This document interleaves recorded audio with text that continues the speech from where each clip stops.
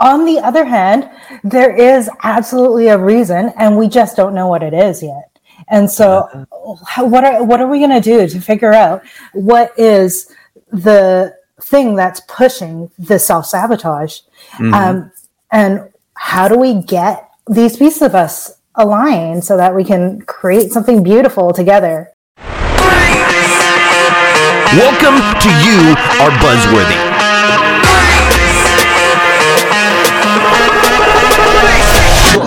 What if I told you that your company's money issues were more about your feelings than they were about your sales or any other metric an accountant can throw at you? I would have agreed with you up until I met this week's guest, Brittany Tam, a certified money coach who helps business owners find peace with their finances. She works with clients to get curious about the subconscious drivers of their behaviors so they can create sustainable and sustained change. Bringing in a background in bookkeeping and education, she helps entrepreneurs take concrete action toward their goals with compassion and ease. She's on a mission to help people feel empowered and joyful as they engage with their money. Let's join the conversation. Welcome to the show, Brittany. I am so excited to be here and talk money. Oh my gosh. Well, it's funny because when we were talking about money, but then you brought in this, we're both, real quick, we are both huge fans of Profit First. Mike Michalowicz, if you've been living under a rock, Michael Basinski likes Profit First. There you go. I think my audience, my regular audience definitely knows how much I love Profit First. Like that concept saved my relaunching of my business, the whole 9 yards. So we're not going to dive into that today because one of the things we were talking about though was like you're kind of like the woo. Is it woo woo or woo? Let's woo woo either or whatever the money feels comfortable. Side of things, like how money makes you feel, right? Yeah. And I feel like I came here kind of on my journey, but also on my journey when I was bookkeeping for clients, where we would set up systems for Profit First. And despite the fact that we would set up systems, there was avoidance or there was non-compliance. Like all of a sudden, you have the allocations that you make on the 10th and the 25th, or whatever 2 times in the month that you choose, right? Mm-hmm. But then you're like, wait, what are these transfers between accounts in between? And what's happening with your tax account and your like tax provision and all of that, right?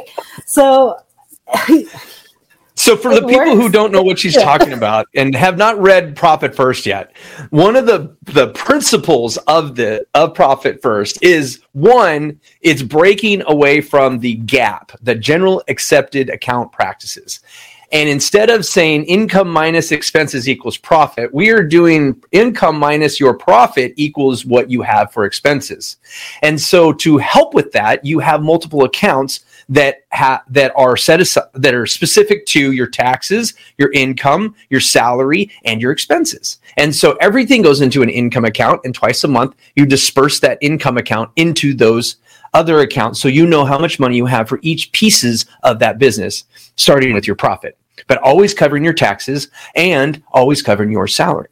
And then the rest of it is for the expenses of the company. So you're telling me that there are people out there who've read the book, they hire somebody who loves Profit First, you set everything up, get the systems going, the whole 9 yards, and then they self-sabotage by moving money around for absolutely no reason. And yeah, that's the thing. Like, on one hand, it's like, there is no reason for this. And on the other hand, there is absolutely a reason, and we just don't know what it is yet.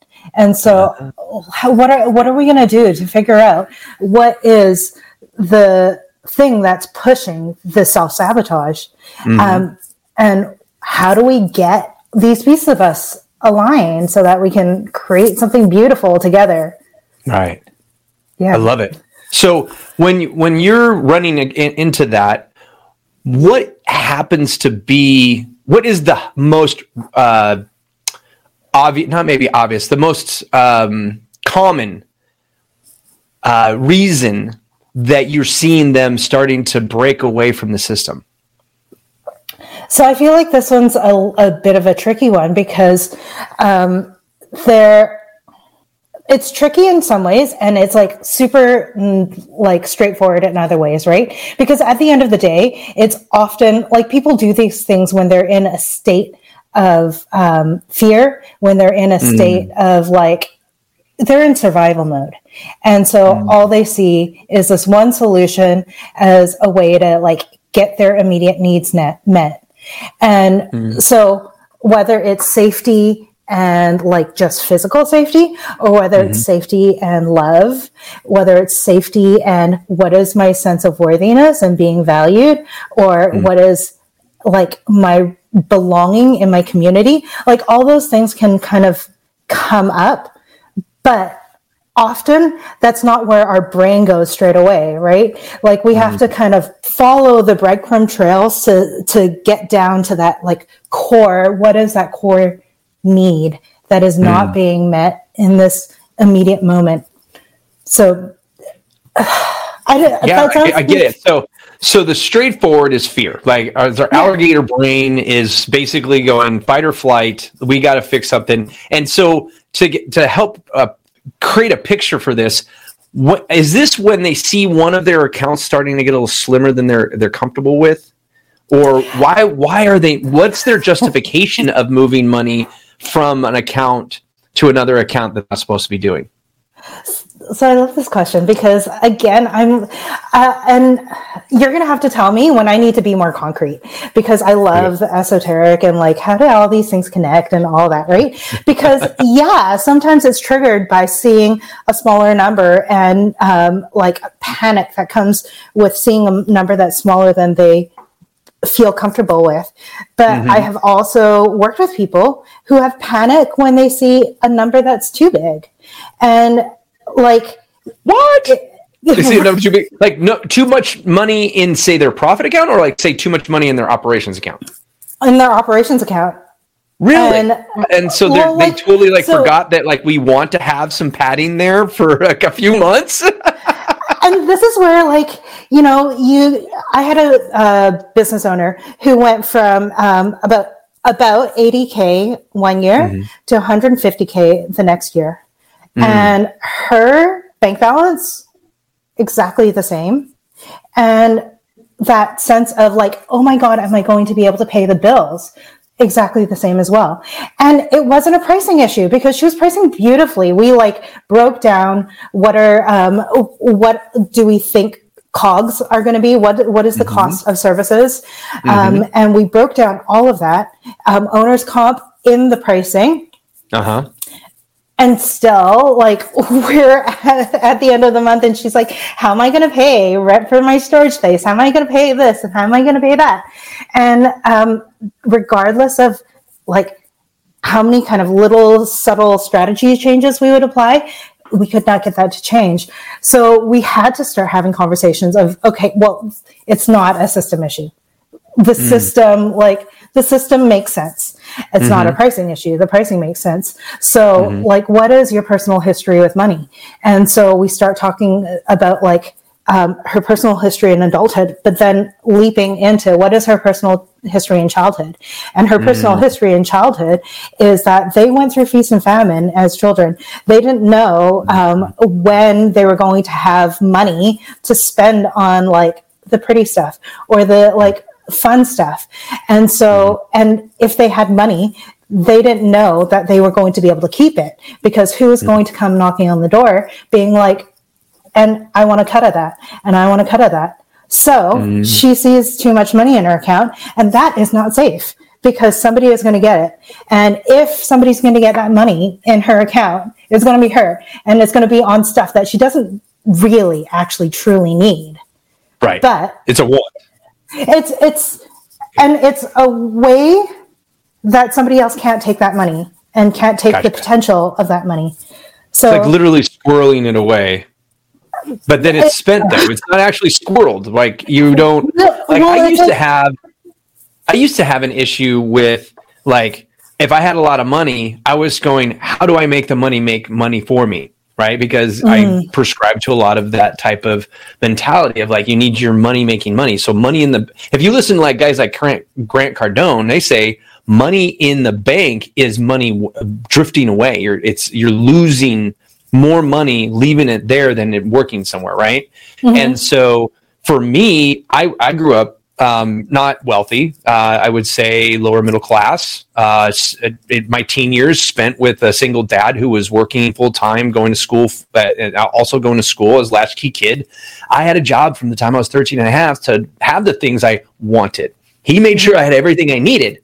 But if I wanted anything, I had it there. And so all of the money that I ever made was for the things I wanted. So when I finally started my own business full time, because all my part-time businesses were the same thing. They fed my wants. They fed my dreams. They fed my pleasure sensory, right? But then when it's like, okay, well, now I'm going to have a business that pays the bills. That took a long time to figure out what that actually looks like, right? And I think that's where Profit First comes in for guys like me, who it's just a matter of here's a system. I'm a good system follower. I like creating systems. I also like breaking systems, right? Yes. So, of course, I'm already like, I am halfway through the Profit First book the first time through, and I'm peeking over at the advanced stuff. I'm like, what's the advanced stuff over here, right? And I have like the advanced version. Like Mike would look at me going, "What the hell are you thinking, Buzz?" But anyway, long story short is that I feel like people they're feeling for the way that they handle money, and this is what I'm hearing from you, is the way that people handle the money is coming from their past, and it's complete feelings based and not logic based. Yeah, I guess this is where we talk about what is the role of our subconscious in our behavior, right? Because this is where that subconscious piece comes in. If subconsciously you're thinking that the more money I have, the more people are going to come to me looking for money, then what feels more comfortable? Does it feel more comfortable to give it away, have to say no to people, or just not have it? Right. Oh, that's so crazy. For somebody like me, I look at, I've been building my cash flow up, right? And being very cognitive of listen, I am building up these reserves. So when I see a lot of money, I'm usually saying, okay, well, what does that actually mean? So if there's tens of thousands of dollars in an account, I actually break it down. Well, how many months does that mean? Because tens of thousands of dollars usually only means 3-4 months. So 3 and 4 are very small numbers comparatively. And so when I put it into perspective, it's like, I only have a buffer. If no money came in, I only have a buffer of 3 months of salary to run my business. Now that gives me then we need to stay frugal, right? Not that we're going to move anything around. We're we got to hold on to that right there. And then anything else is trying to steal from it, we have to protect it. That's me. It sounds like some people are more like, they like you're sitting there, they're so used to people taking money from them that they feel like if they have it, somebody will take it. Yeah, and that's just one specific example, right? I think the thing is, everybody's story, it's fascinating to me because people come in with all these different stories, and there are people who can come in with similar experiences, and today the patterns of behavior that they exhibit are completely different. One person might just flat out avoid looking at their bank account, looking at their statements, looking at their what's a profit and loss, whereas the other person is obsessively looking at it, right? So it's, to me, it's what is the motivation behind each of those behaviors? The avoidance is motivated by fear, right? The avoidance, and part of the work that we can engage in is what is behind that fear. And if the thing that's behind that fear can be met in a way that doesn't lead to self-sabotage, then let's do that so that your here adult, totally functional adult can do the things to create the beautiful visions, the dreams that you have. And at the other point, if you are super controlling, that's often an indication of fear too. So what's the fear there? How do we meet that need? so that when you go into this engagement with your money, it's not about fear. We can do that like logical discernment that you're talking about, where it's breaking down what is the significance of this money in practical terms. That is not like my safety lives and dies by the money.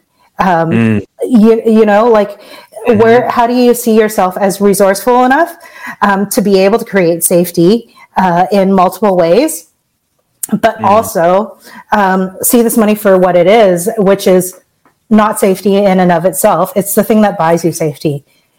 I think it is.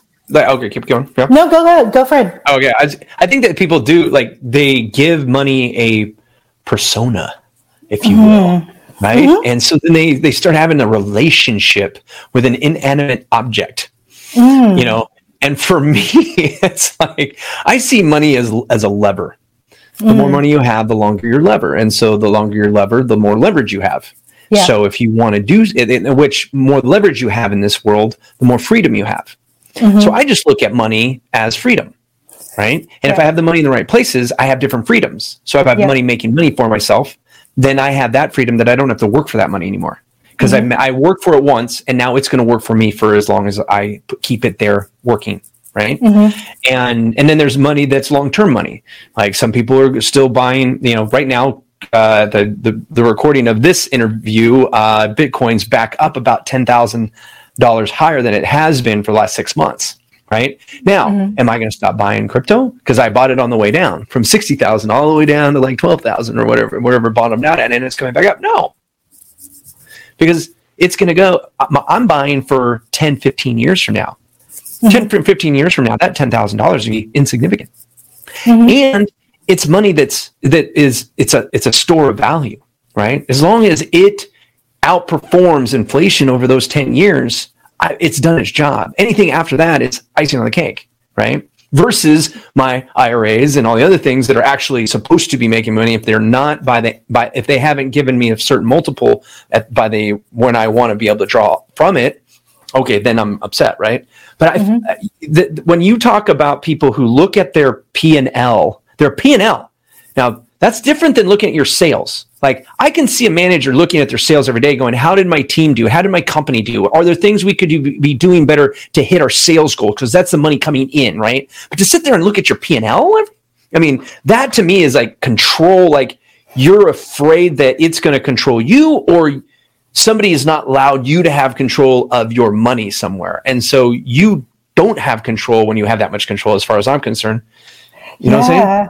Yeah, well, that's it. Like, how in the act of controlling something have you allowed that something to control you? Right. Right? Yeah. So I feel what like are Go ahead. No, I'm sorry. We have a little bit delay today from all of our listeners. We have just a little bit of delay today, so that's I don't want to step on you. I want to make sure you say everything you want to say there. So this is, I think, where I feel like that woo comes in for me, right? Okay. Right, where I'm like, how can I work with money?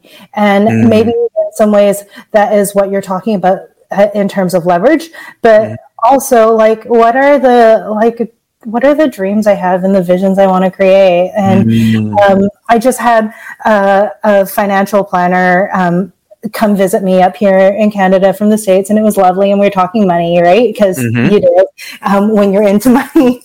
And it's the whole, like, we would love to create affordable housing and like nonprofits that like created opportunities for people who are trying to recover like credit scores and all that. Oh, but nice.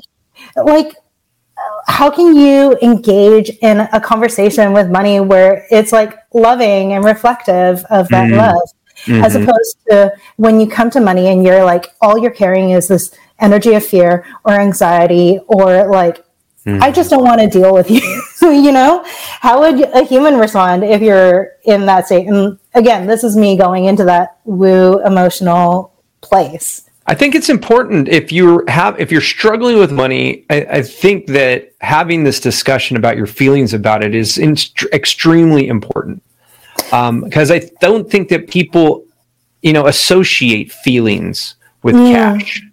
right? Mm-hmm. They see numbers. Numbers are logical. It's math. It's a void of emotion. So I think it's refreshing to have somebody like you that's out there helping people with their relationship with basically what society is calling value, right? Mm-hmm. It's your productivity. It's a show of your productivity, and then how you deal with, what you keep, what do you do with it, right? Yeah. And so if I also think that there's people who feel like they can't get past certain even sales, right? They sit there, I don't deserve to be a millionaire. I don't deserve to have a company that brings in 7 figures or multi-7 figures. Who am I? That whole imposter syndrome, right? But I think it goes deeper than imposter syndrome when you start talking about cash, right? So how can we, is there a way for us to identify whether or not we have a healthy relationship with money? So I feel like I'm going to go convoluted. That's okay. Go meta. I don't care. I feel like we were talking. I come from a very analytic background. I come from a very science-based background, and it took a long time for me to get this whole what do feelings feel like, and what does it mean to actually be in my body. But part of it is what is happening in your body as you're thinking about money. Are your shoulders coming up to your ears?